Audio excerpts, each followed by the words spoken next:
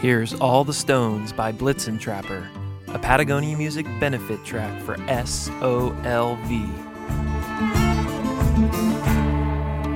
Slept inside the flatbed of a truck. Introducing Patagonia Music, exclusive songs from your favorite bands to raise money for environmental activism. Search Patagonia Music on iTunes or download the free Patagonia Music iPhone app, and you can stream the Dirtbag Diaries wherever you roam.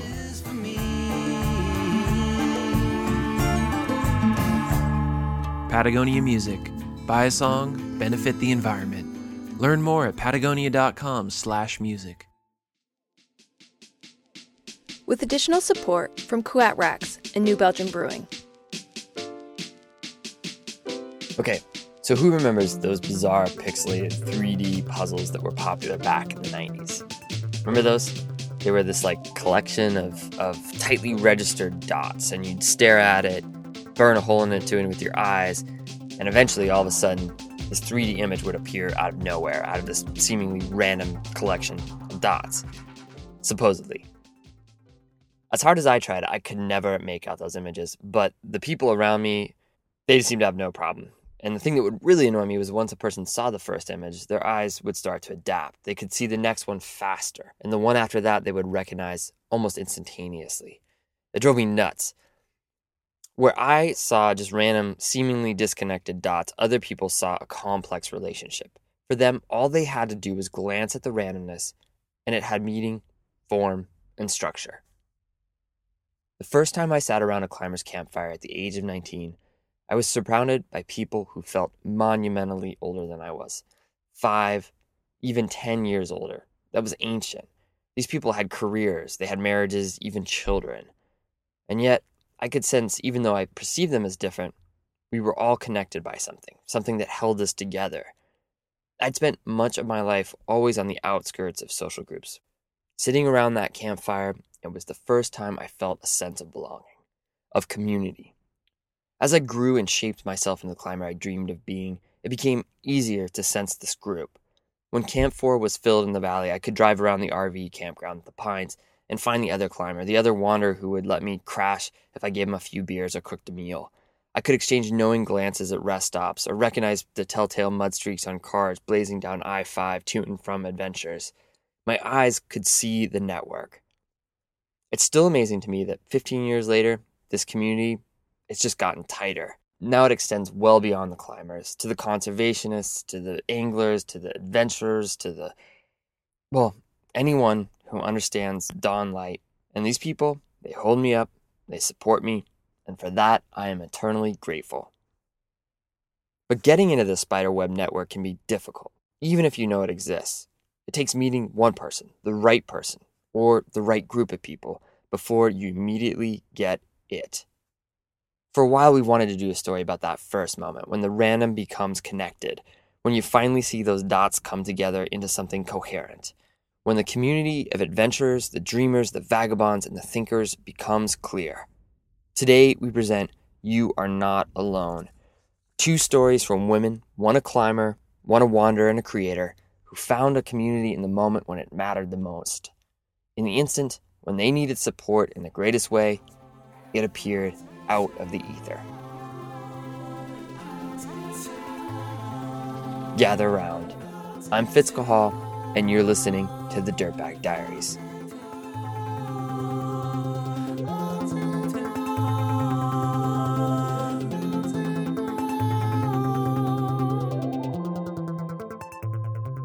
In January of 2008, Rachel Greenberg traveled by herself to Patagonia to climb for 8 weeks. The dusty, wind-raked streets of El Chaltén, the village come climbing hamlet nestled below the impeccable granite of Fitzroy and Cerro Torre, was the place to be at the time. There was a strong American contingent, and Rachel easily found partners, successfully summiting Poinsonat and attempting Fitzroy. Within days, she met Anna Pfaff and Jean Riddle, and together they made plans to climb St. Exupery. We were really excited to do an all-female ascent on this really awesome route, and the approach involved walking across a talus field, which was a little looser than the average talus field, but it was a talus field. You walk across those all the time. And I was just hiking up, like my head was down, like really focused on where I was stepping in a step so not to dislodge boulders.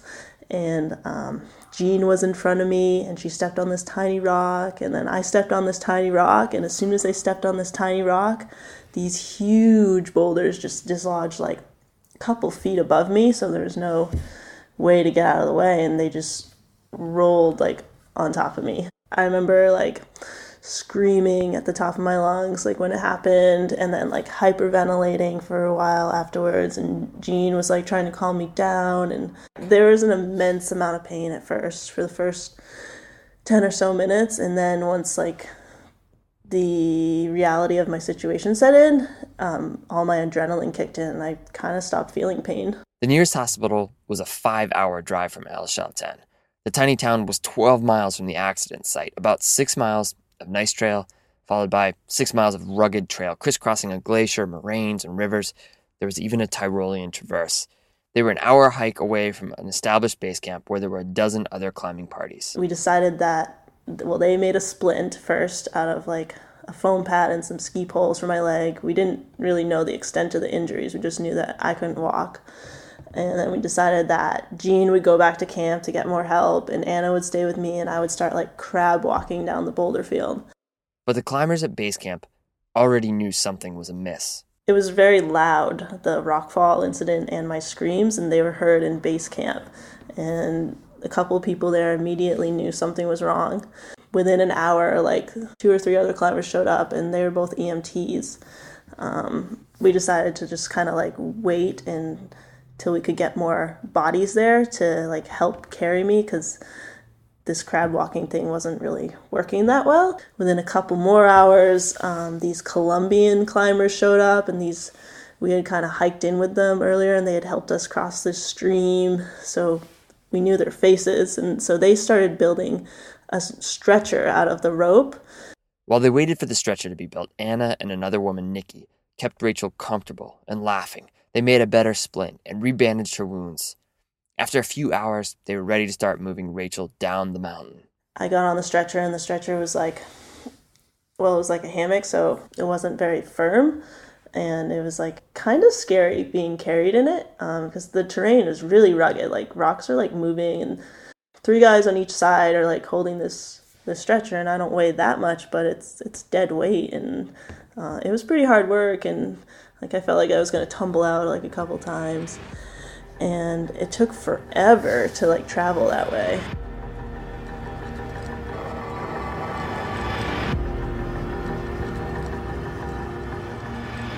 As the party trekked towards base camp, they ran into a ranger. The ranger radioed to town to say that they were going to need more bodies, and also to check on a helicopter. But as they began moving Rachel, she could hear there were mixed promises about the helicopter. I was hearing various things from like, the helicopter pilot's on vacation, so no helicopter, or the helicopter's broken. She wasn't too worried about getting out that night. Thought I like had a minor break, I didn't think anything was that badly wrong with me, because I wasn't in that much pain. Like I was like kind of cheery, which was surprising. So I was like, oh well, maybe I can just spend another night out here, like it won't be that bad.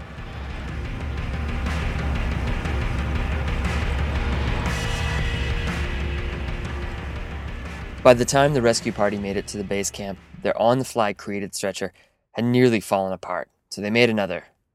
And the Slovenian climbers, they came in, they were around, and they built this like amazing stretcher out of like ski poles and like the rope, and it was like way firmer. It was like a real stretcher. And they strapped me in there, and they're like, all right, we're going to start carrying you out. And a radio call came in that a helicopter was going to be flying in, and the Argentine army flew in and landed right on the glacier in this massive helicopter, and everyone just like threw me in the helicopter. And once I got in the helicopter, I started to get really scared, because like the adrenaline had kind of worn off, and I was just like, oh no, what is going on with me? Where am I going? I'm really glad that I got out that night, because it turns out I had an open compound fracture, which is like really has a high risk for infections. The helicopter landed in El Chalten, and from there, Rachel would be transported 3 hours over a bumpy dirt road to the hospital in El Calafate.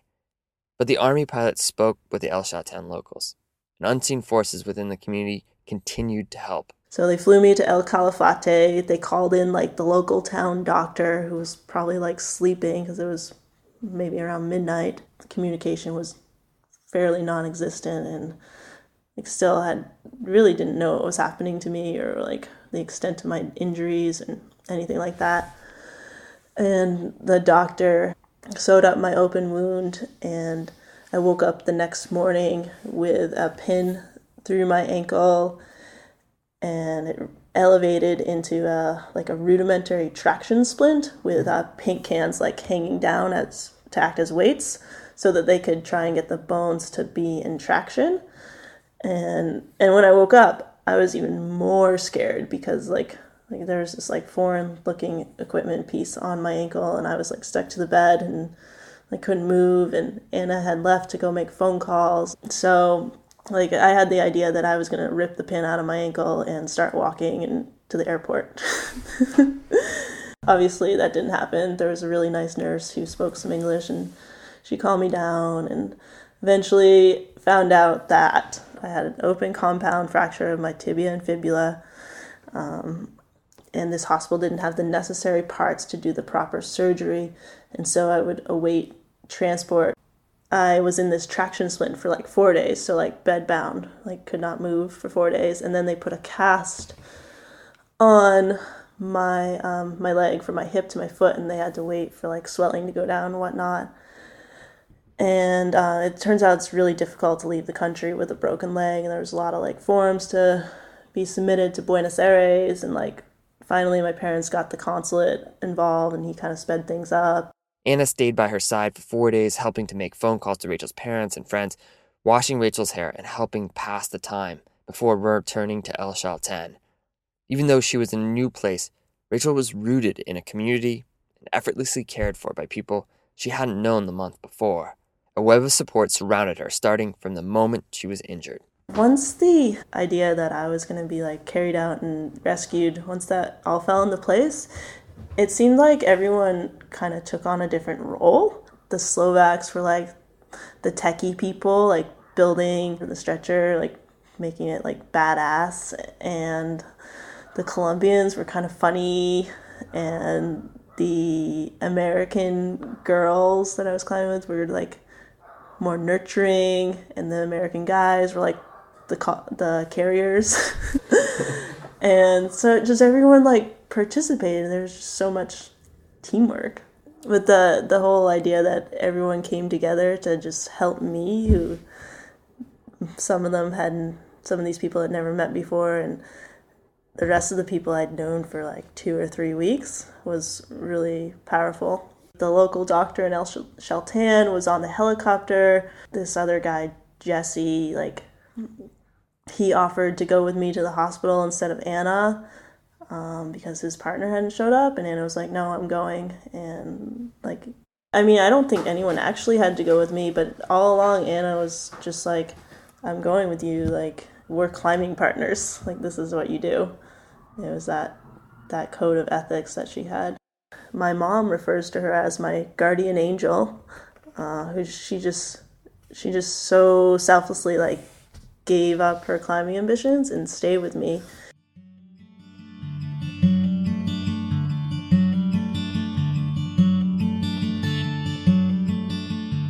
I saw her last summer, and I don't know, whenever I see her, I feel like a strong connection to her, probably more so than she does for me.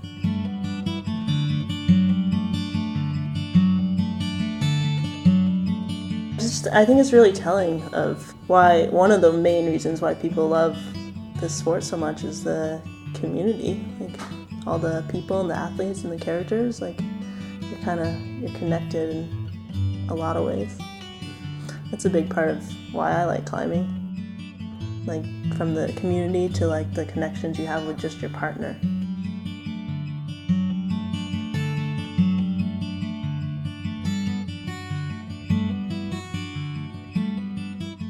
Rachel ended up with a rod in her fibula, a plate in her tibia and 9 screws around the fracture site. The plate and screws were removed in 2010, and she's back to climbing, skiing, and running. She recently returned from Denali, where she guides in the summer.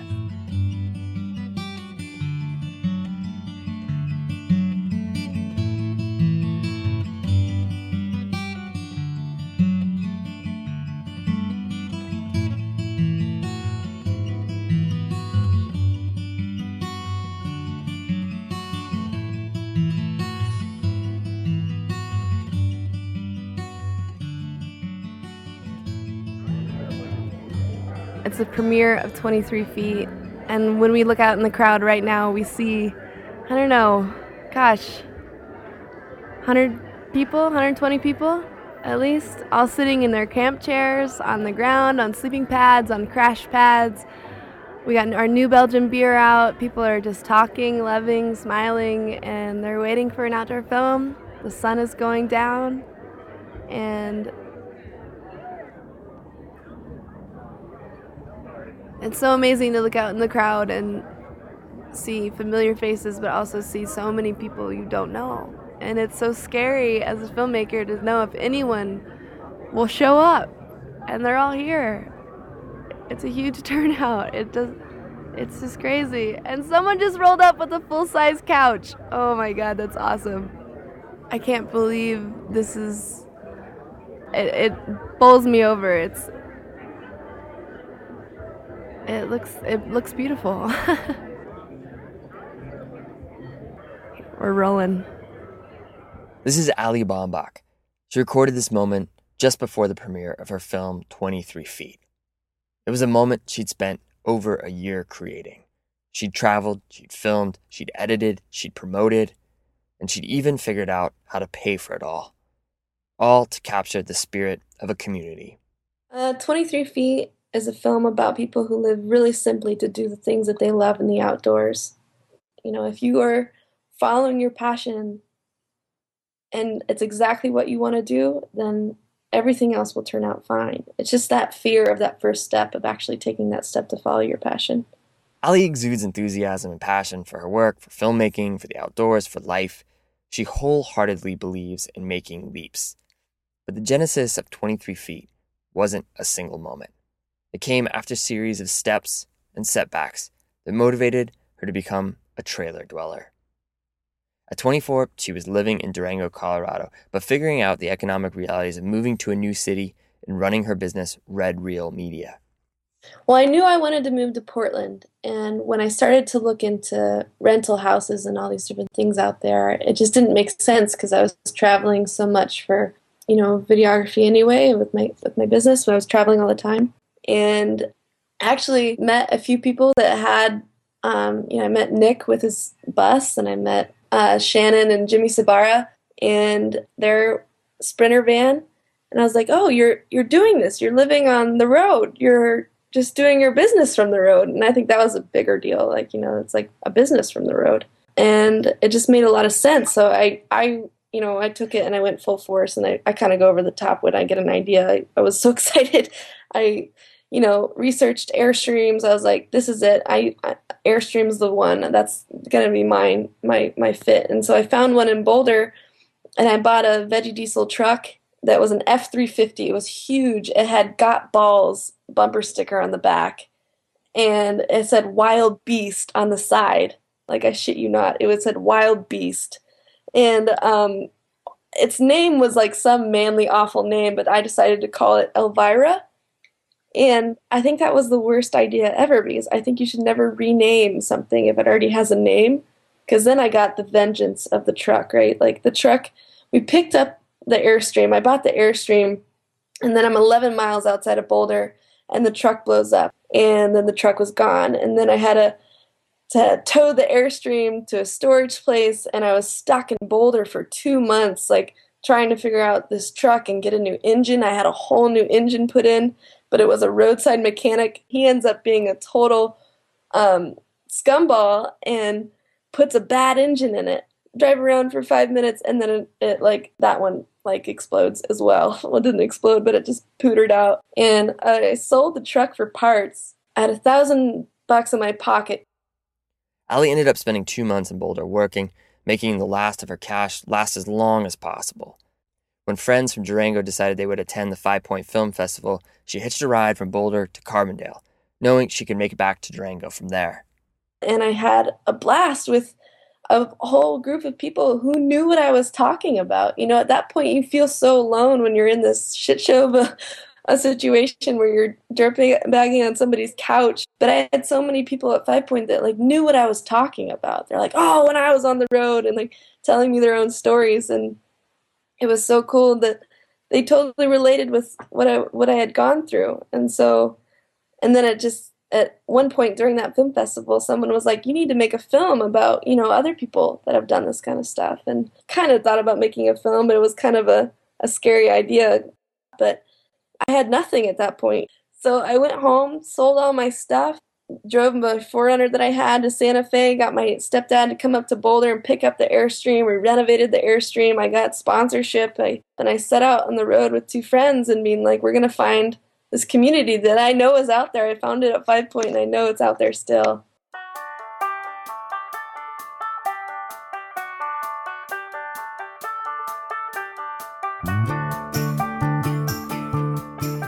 If finding a community is difficult within the confines of a city or a town, it's even more difficult when it's an amorphous group without a central location. We didn't know exactly where we were going, and we were just setting places up as we went. So that was a lot of stress. Are we going to be able to find anyone here? We drove through at the worst time of year. We were in Las Vegas in the middle of July, and it was like death. And there was nobody climbing at Red Rocks. Red Rocks is closed in the middle of July. And, money was really, really tight. So we were, not doing many fun things. I mean, we were having a lot of fun, but we weren't, when we went to San Francisco, we weren't going out to eat. Every time we pulled in somewhere, we got the bikes off the back of the truck, and we weren't driving anywhere unless it was to our next sleeping spot. We were biking or walking everywhere, and that got pretty exhausting, especially with filming and you're carrying around all this gear. But Allie made it work. In Tuolumne Meadows, they serendipitously camped next to climbing legend Ron Kauk. They interviewed him. Meeting one person would open the door to meeting another. After a month of filming on the road, Allie and her Airstream Roma made it to Portland. She parked in the driveway of a friend and started editing. The film was bigger than anything she'd worked on before, with multiple storylines and characters she'd developed a connection to. And at times, this made it difficult to see the bigger vision. Money was tight, and so she had to work other gigs as a videographer and try to finance the film through Kickstarter. It was hard for me to pitch it because I was I was asking for money from sponsors as well. So I just felt I was kind of weirded out by the whole Kickstarter thing, and I didn't push it very hard, but it failed miserably. I made like $500 out of 5,000. It was really a bad failure. And the thing with Kickstarter is it's on there forever. Once you fail, anytime someone Googles your name, it's like Allie Baumbach, failure. It's awful.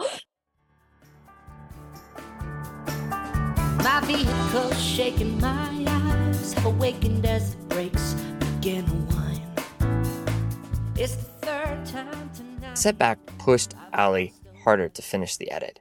She made a trailer, and then she reached out to friends and friends of friends and people she met on the road to help promote the film. And as the movie neared its completion, Allie began thinking about how she was going to show it to people. She had this idea. She would meld her desire to bring film to small communities and her love of outdoor screenings, and voila, the 23 Feet outdoor tour was born. She would revisit the places she'd gone to make the movie. Once we finished the film and told everyone about the tour, and everyone heard about the film in that way, the Kickstarter, we got 220% of our goal. It's one thing to have one marketing manager at a company say, yeah, we believe in what we're doing and we're going to help you out. And that feels really good. But it's a whole other thing to have, 250 strangers be like, I believe in what you're doing and I'm going to give my own personal money. Buoyed by the support of the community, Allie and her business partner, Sarah Menzies, laid out a month-long tour. As supporters and people within the outdoor community saw that the tour was becoming a reality, they wanted it to come to their own cities and towns. So Ali and Sarah added a few more shows, and then a few more. Now the tour has grown into a 4-month road trip with more than 30 screenings all over the West. People drive 2 hours or plan their road trips to intersect the trailer transformed to an outdoor theater venue. 23 Feet has captured the spirit of a community and those that surround it. And that community has come out to support Ali in force. We've gotten a few different reactions. It's either people who have been following us and come out and they're like, hey, I'm here. And it's almost like we're coming up and giving them hugs. And it's like, it's so good to finally meet you. It's that. And it's like they're proud of us. And that's the coolest feeling.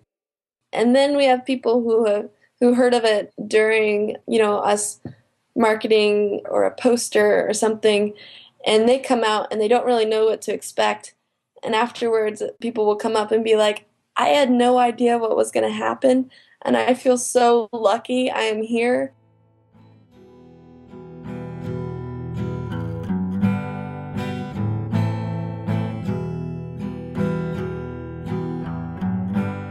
One that I really remember, and it was so cool, was this 75-year-old woman. And we were showing in Flagstaff, and she came up to me and she's like, it's my birthday. That's the first thing she said. And I was like, happy birthday. And she's like, I've been living on the road in this way for 30 years, and you just made me so proud of myself.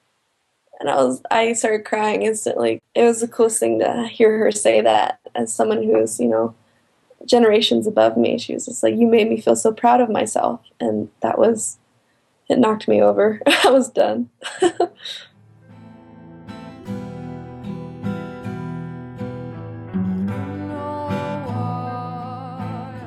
What I didn't realize when I started the film, and it's more of a universal theme than I give it credit for. We're not just talking about one small group of people. Somewhere deep inside you, everyone has this feeling of like they just want to go out, and for a full year, all they want to do is fish. So everyone has their one thing that they want to do.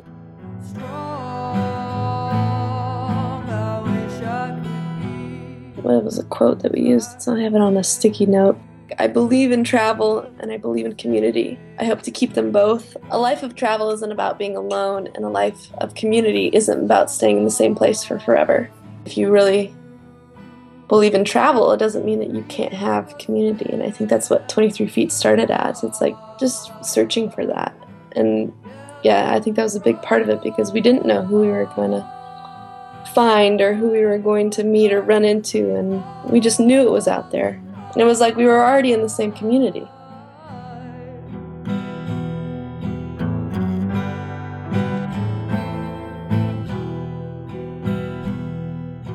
I didn't really feel like I had a community before I left. And I think a big part of 23 Feet has made me realize that I do have one.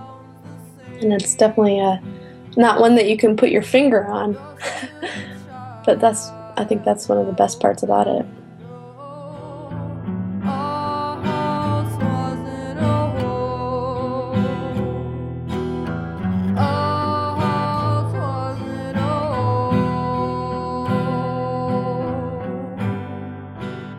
Ali and Sarah are on the road for the next month.